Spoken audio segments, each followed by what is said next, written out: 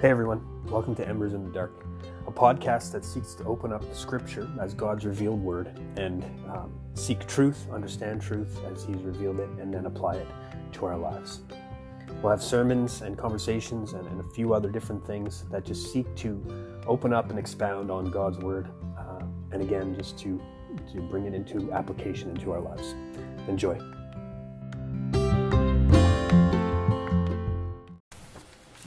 Mark chapter 6. I'm going to probably not stick to my notes. What it's going to look like is, I don't know if you've ever been at an airport. I'm sure you have, or been in an airplane. We're going to circle a lot before we land. And the reason we'll do that is because we really need to understand the crux of this passage. And so what we'll do is I'll talk a lot about the same thing, and it'll seem like I'm repeating myself.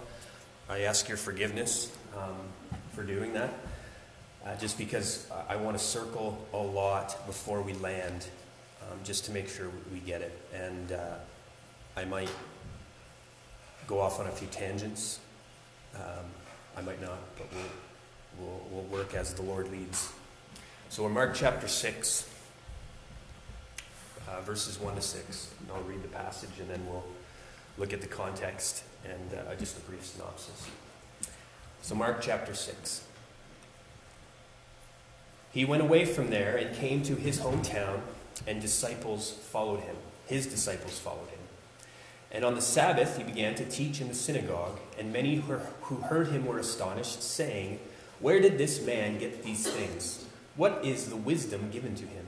How are such mighty works done by his hands? Is not this the carpenter, the son of Mary, and brother of James and Joseph and Judas and Simon? Are not his sisters here with us?"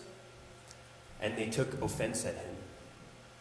And Jesus said to them, "A prophet is not without honor, except in his hometown and among his relatives and in his own household."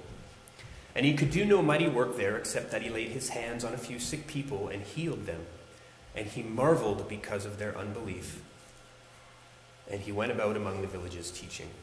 That last one's a bit of an anomaly. It's a start of a new paragraph that leads into the next pericope as well, but we kind of stop at 6a. But anyways, that was one of the tangents I went on. So the overall context, as you know if you've been with us, is obviously going back to Mark chapter 1, but the surrounding context has to do with faith, has to do with belief. We go back to the boat, the storm on the Sea of Galilee with the disciples in the boat. They believe in Jesus. They have faith in Jesus, but he still rebukes them for their lack of faith, for abandoning their trust in him in the midst of this massive storm that could kill them. In the face of death, they turn away from Jesus, or faith in Jesus, from trust in him, that he knows what's best. And again, remember, this is a tangent. Remember, we pointed at Job and the understanding that Job was in the boat and there's this massive storm. And so Jesus is God in the boat with these disciples and they're terrified. But it's also this understanding that, Jonah. I said Job. We pointed back to Jonah. But it also points back to Job because Job had all of these things happen to him. And Job had to repent not of his sin, but of his lack of trust in God.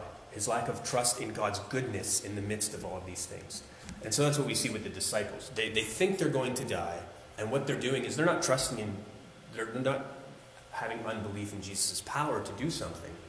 What they're having a problem with is that we're going to die. Like, why are we going to die in this sea? We've got Jesus with us. Why are we going to die? They were losing trust in God's goodness in the midst of that.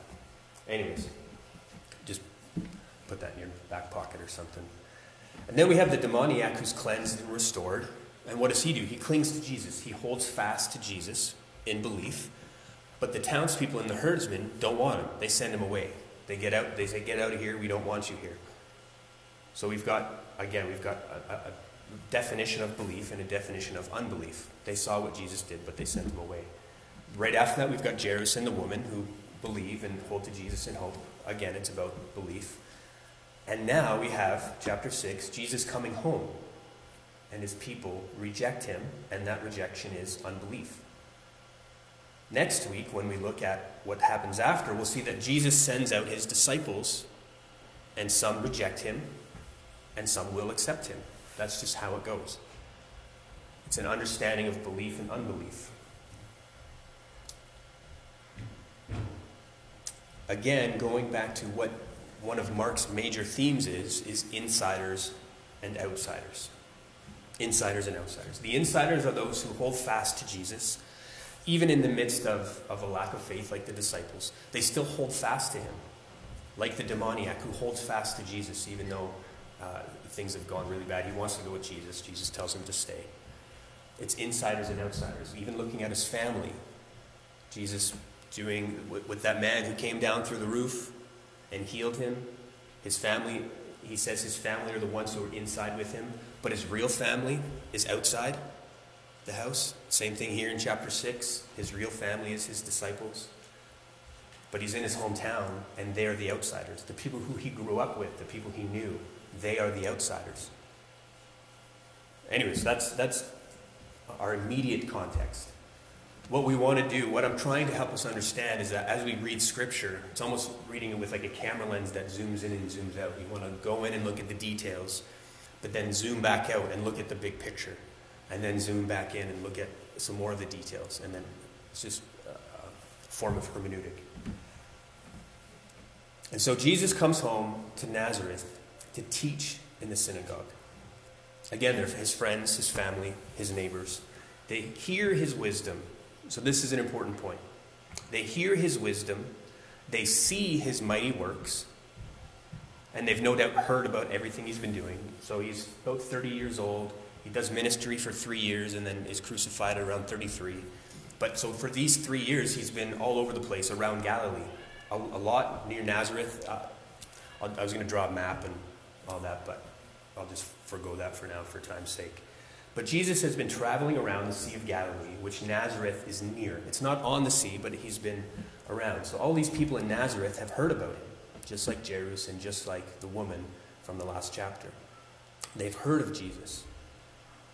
And their response is, we know this guy. Isn't this the carpenter? Isn't this the guy who worked with his dad, laboring with their hands to build houses and other things out of stone and wood? Like, where did he get these things from? How is he able to do this? Where does this wisdom come from? Isn't his brothers like these other yahoos over here? Like, why are we looking at Jesus as being somebody special? Their response is offense. This is what we see. End of verse 3, they took offense at him. They are offended. They are put off, as it were. And this is how Mark, and how we need to see how Mark defines their unbelief. Their unbelief is defined as taking offense at Jesus. The crux of this passage, the most important point of this passage, is understanding their unbelief. What it means for them to not believe. And so interpreting this passage correctly, and therefore understanding this passage correctly, hinges on how we define the word unbelief. If we miss the correct definition, we will misunderstand the passage and end up holding some dangerous theological errors. They are offended. This is how Mark defines their unbelief. They take offense. This is what we'll do, is we'll unpack that and look at how we have to look at this passage and how not to look at it. And again, we'll circle for a bit. So the first thing we'll do is define their unbelief. We'll define their unbelief. But the first part of that is actually, again, kind of recapping from last week, the question, what is biblical belief? What is biblical belief? And again, going back to last week, we looked a bit at definitions and how definitions are important and how the world defines things is not always how the Bible defines things. Belief, according to the world, means that you believe something exists. So, we don't think about it unless we really start to think about it. But when we say that we believe something, even when we say we believe in Jesus, what we really mean is that we believe he exists.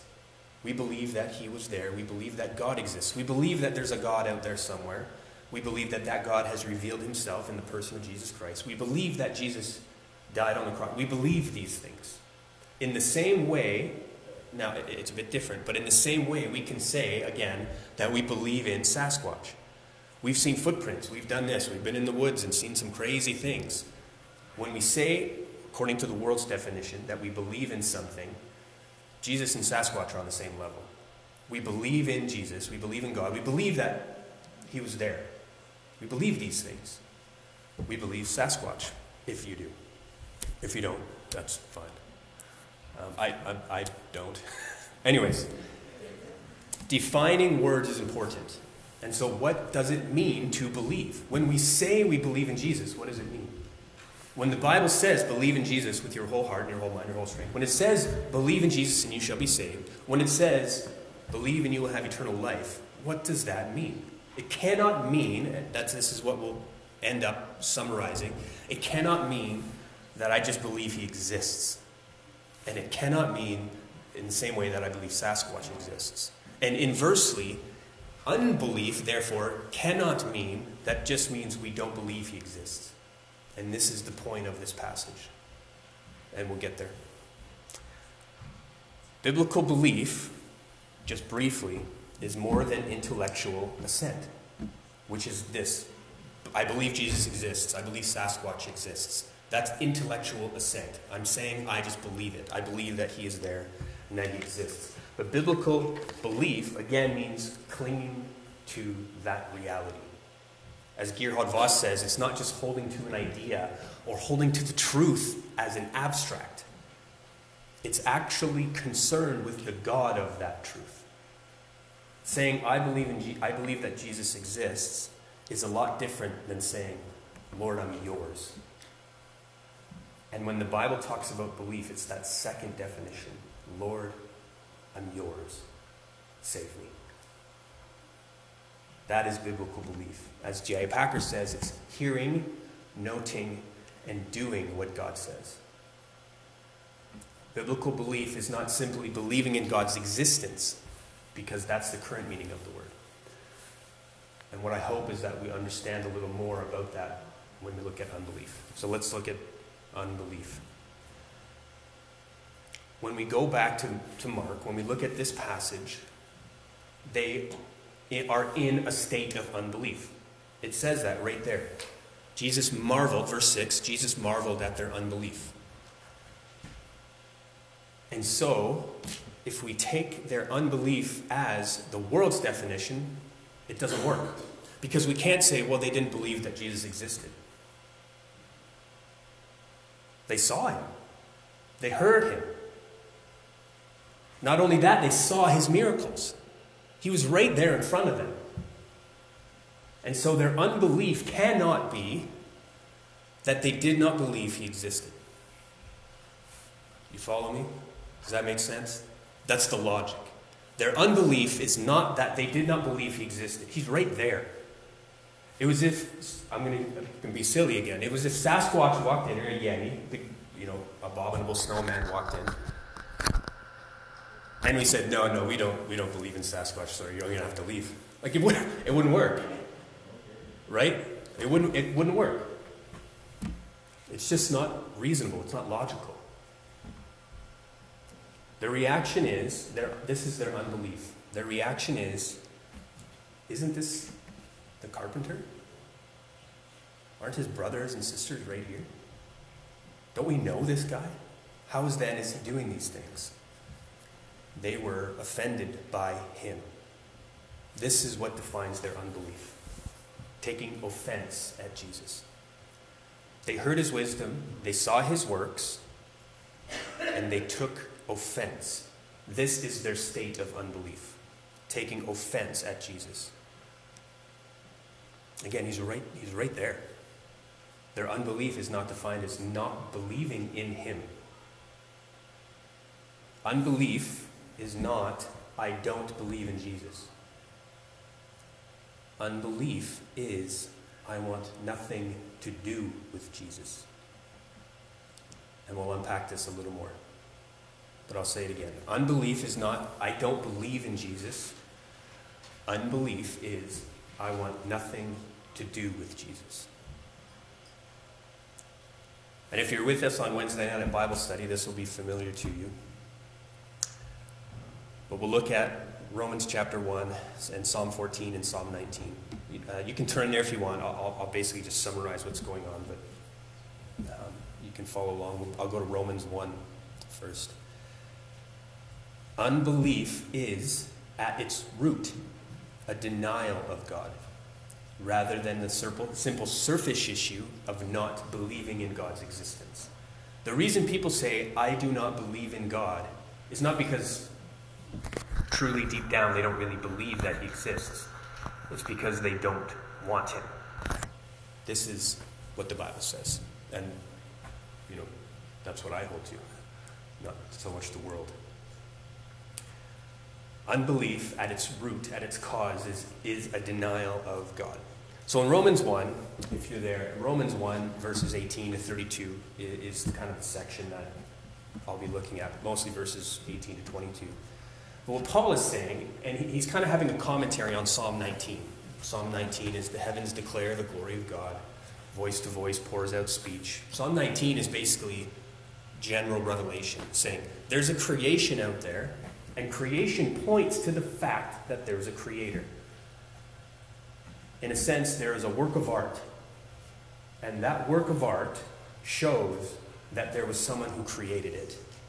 And as people, we are meant to look up to the heavens and see the stars and see the sun. We are meant to look at trees. We are meant to look at the ocean. We are meant to look at the wheat fields and the canola fields and the mountains and say, where did all this come from? There has to be someone there who has done this beautiful thing. And so picking up on this, what Paul says in Romans 1 is that because of our sinfulness and our selfishness, we deny that. What he says in Romans 1 is that people suppress that truth. As people, it's different for us as believers, but the world out there, we'll say, and kind of make a general statement, the world out there looks at creation and knows that there is a God out there who has eternal power and majesty. They know. That's what the Bible teaches us. They know. No matter how much they deny it, they know. But that they suppress that truth in order to live their own lives. And so they are in a state of unbelief. And so the point is, at core, at its root, unbelief is not just saying, I don't believe God exists. At its root, at the core of the onion, beneath all of the layers, unbelief is the denial of God.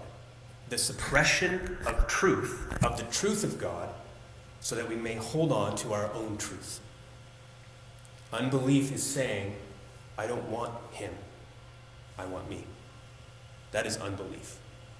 And this is what we see in Mark 6. These people in Jesus' hometown are in a state of unbelief, and Jesus can do nothing there. And again, it's not because they don't believe he exists. He's right there. Their belief is not dependent on him being there. Their belief is not dependent on what they see empirically, with empirical evidence. They see him, they know him, they hear him, they see the works of wisdom that he's doing, the works of miracles, and speaking with wisdom. Their unbelief is they don't want him. They take offense. And this is why Jesus could do no work there. Not because they didn't believe hard enough or have enough faith that he could do it. It's that they did not want him to do it. That was our second point. They do not want him to do it. It is not a question of the power of their faith, but of their desire to attach themselves to this lowly carpenter. It is not a question of their power of belief in him, of belief that he exists, but of desire for who he is and of their commitment to him. The Old Testament speaks of this a lot. The Lord rebukes the Israelites a lot for this type of unbelief. And he calls it hardness of heart. Stiff-necked people. You stiff-necked people. Your hearts are so hard. Here I am doing all these things. It's not that there's a lack of evidence. You see it, but you don't want it. You stiff-necked people, you want it your own way. This is the state of unbelief. This goes back to Adam and Eve in the garden. Has God really said? Well, yeah, God said. And then it's a slippery slope to the point where we start to lose what God has said and start to trust in what we have said. And then we get to the point where we say, well, that looks good. Fruit looks good. It's good for eating. The tree is good. It's not rotten. That's good. According to my own eyes and my own wisdom, that's good. Has God really said, don't eat the fruit? Yeah, he did. But then Adam and Eve said, well, that looks good. Must be good, so let's do it. It's a denial of God. Unbelief is a denial of God. Back in Mark 6, what do we see? They did not want Jesus around. They didn't want him. They were fine with who he was when they knew him. They were fine with him as a carpenter. They were fine with him as Mary's son. They were fine with him as Jude and Joseph and Jonas and I'm missing one. And Simon. They were fine with him as their brothers and his sisters. They were fine with Jesus as they knew him growing up. They were fine with their traditions, their comforts, their histories, their systems. They took offense at Jesus because he came to bring truth. Jesus, as he truly is, this is why we sang, "Be thou my vision." Not be all else to me, save that thou art. It's a prayer. Lord, don't be anything to me other than what you truly are. And we see it here. Our propensity. We do not want Jesus as he truly is. Because Jesus, as he truly is, makes us uncomfortable. Just like we see here with the town of Nazareth. They did not want Jesus as he truly is because he made them uncomfortable. Again, it wasn't that they didn't believe hard enough or have enough faith. They saw him, they heard him, and they rejected him. The Jews are in a state of unbelief. All through Scripture, all through the New Testament, all through the Gospels, the Jews are in a state of belief. Why? Not because they didn't see or hear Jesus. Not because they didn't see his wisdom. But they didn't want him. That is their state of unbelief. And the reason Jesus could do no work there was because they didn't want him to. And so this is important in understanding this definition. Just a quick tangent. If we misunderstand what it means by unbelief here, and we take it to mean that they just didn't believe that Jesus could do it, or they didn't have enough faith that he was there and he was able, or they just didn't believe in his existence hard enough. This is the origins of the prosperity gospel. This is the origins of the word faith movement that says, just believe and it's yours. If you don't get it, you don't have enough faith. This is the origins of the prosperity gospel, where we can take a verse like this and say, well, see, Jesus could do no mighty work there because of their unbelief. And if we take the understanding of unbelief as they just didn't believe in Jesus and that he could do it, then we have an answer. Then the prosperity gospel is real and true. But once you start to look at the actual passage and the context and the meaning of the word, the prosperity gospel just has no leg to stand on. Because unbelief has nothing to do with the people believing that Jesus existed, believing that he could do it, believing that he had wisdom. Their unbelief is rejection. Again, at the core, unbelief is denial, rejection of God. They were offended, they were repelled, they did not want him. But it's hard because our world is against us. I've got 3 girls. I'm not super ashamed to say, but I've watched a lot of, girly cartoons. And a lot of them, unfortunately, even Christian ones have words like, just believe and you can do it. Just believe hard enough and it will be yours. Just believe and you can be anything. But Jesus comes to scandalize us, to break apart our systems, to break apart the world. He comes to bring his truth, to upend the truth of the world that has so infiltrated our lives. The biblical definition of belief, again, at its core is a denial of God, a rejection of God. Let's land and apply this.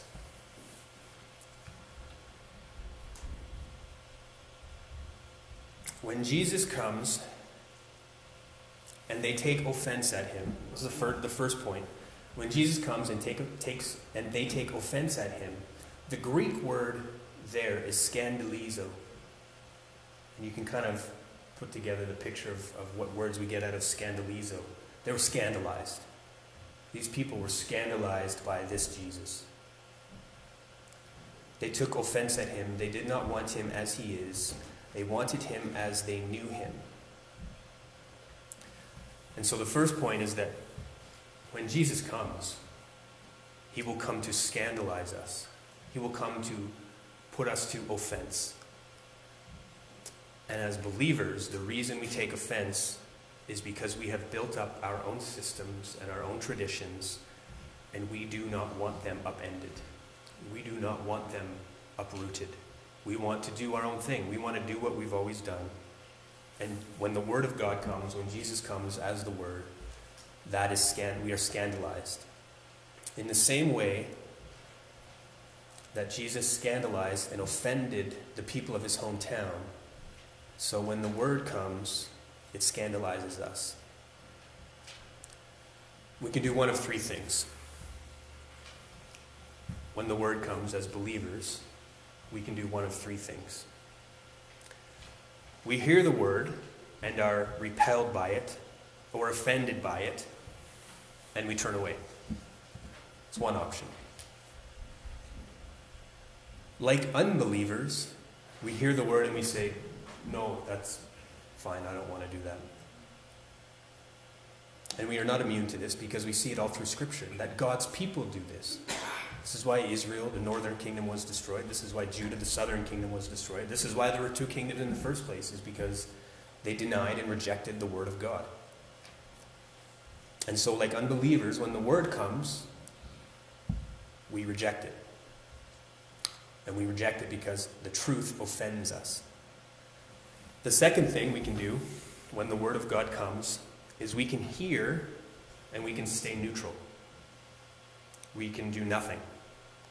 We just kind of sit on the fence, hang out. You say, yeah, I get that. I understand what you're saying. I don't know. I don't know.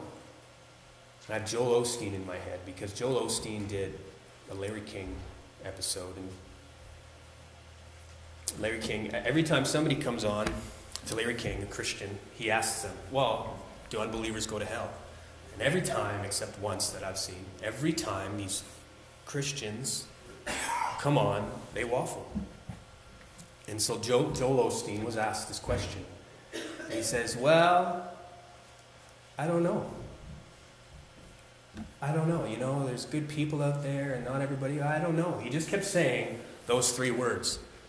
I don't know. And when the Word comes, this is what we do. We are neutral. We sit on the fence, non-committal, and we say, well, I don't know. We know it's true, we know it's right, but we hold off because, I don't know. That's too hard. I don't think I could do that. Or that might, upset some people. The third option, just so you know, I'm in that second one most of the time. That's where most of us kind of hang out. is neutrality. We care about each other. We don't want to, upset anybody. We care about each other. We want to be nice. Well, we're Canadians, for the most part. We say sorry all the time. We want to be neutral. We don't want to upset anybody. And so as Christians, that's where we hang out most of the time. The third thing we can do is hear and obey. And this is where the cost lies. We see the truth, we know the cost, and we pay it. We hear, we believe, and we act. And again, most of us sit in this neutral category. Why? Because it's safe, it's secure, it's comfortable. We don't have to make people feel bad. We sit on the fence because we want a sense of unity. And so the point is that that's what needs to be repented of, is that those first two positions. When the Lord comes and we take offense because he's told us the truth, are we going to say no? Are we going to say, okay, but I don't know? Or are we going to hear and obey?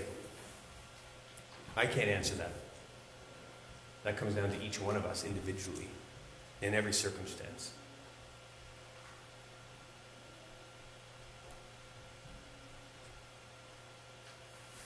Along with that, I've only got one other point, and I'll end with that. But following up from that is the cost. We talk about revival, but we don't really want it. And the reason we don't want revival is because it'll rip everything apart. It's really easy to stand up in a pulpit, stand in the corridors and say, yeah, we need revival. We want revival. We want the Spirit to come, to be poured out on his people. We want the Lord to come. But we don't want that. Because revival will rip everything apart. It will tear down our pretty little man-made religion and expose our sins and expose our systems for what they are. In short, revival destroys what man has made and puts God back in his place. And this is unbelief. This is why Jesus can do no work, because of unbelief. And it isn't that we do not believe in him. It is that he has spoken and we say no. Our unbelief is the rejection of the Word of God. Our unbelief is a rejection of the person and the work of Christ. Because we like our pretty little man-made religions and our traditions and our systems. And we don't want revival because revival will come and destroy what we have made.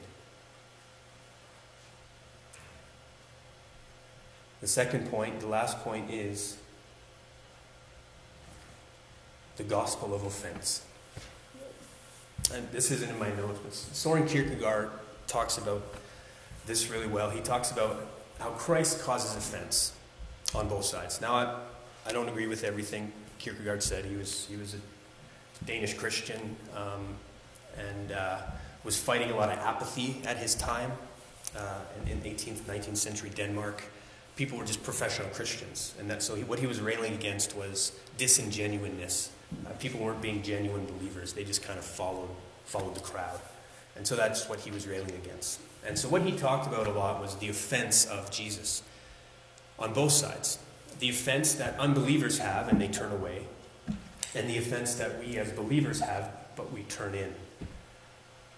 And the gospel is the gospel of offense. We talked about it a bit this morning in Sunday school, but in 1 Corinthians 1:18, Paul says that the preaching of the cross is foolishness to those who are perishing.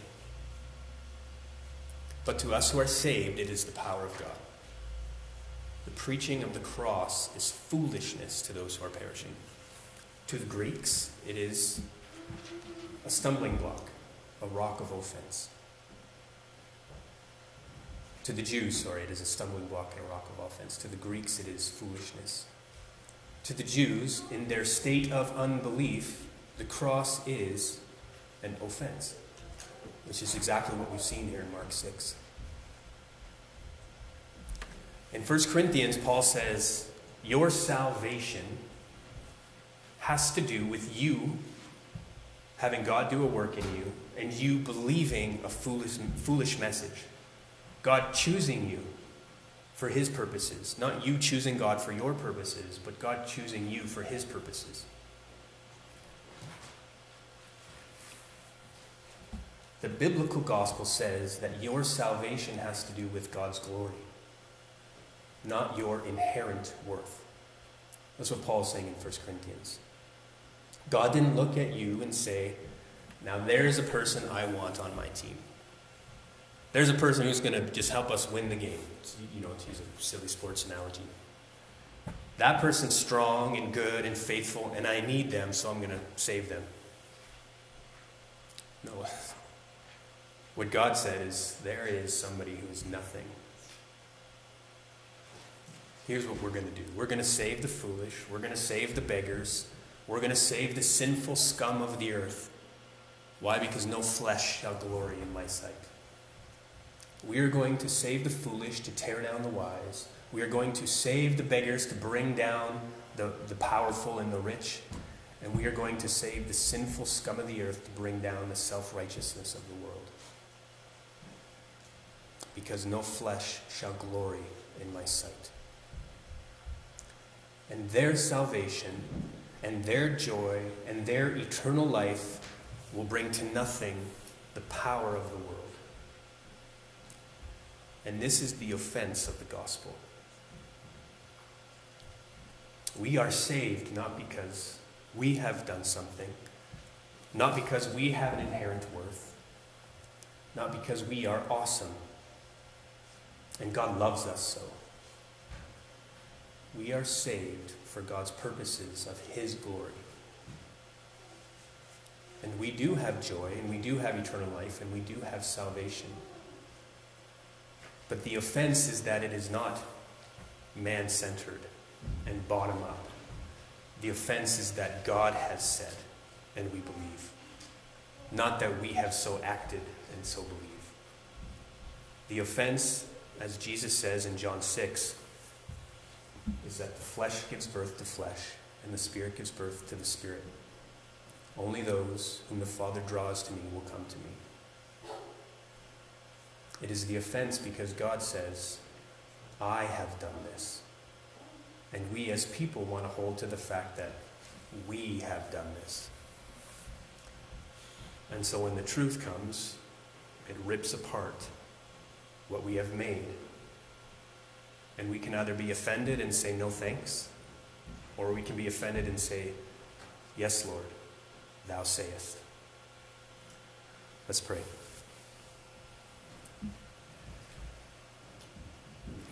Father, we love you and we thank you for your word. We thank you for the soberness of it, the seriousness of it. We thank you that even in the midst of so much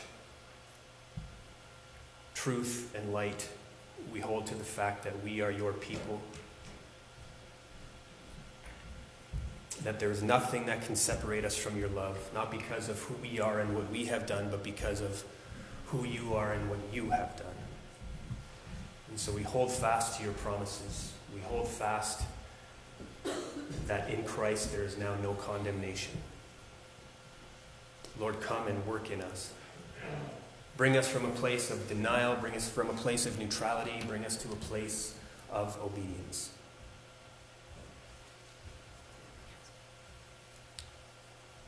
Help us, Lord. In Jesus' precious name, and for his sake, amen.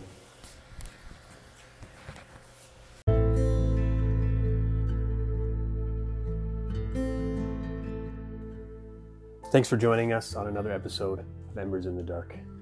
Enjoy your week.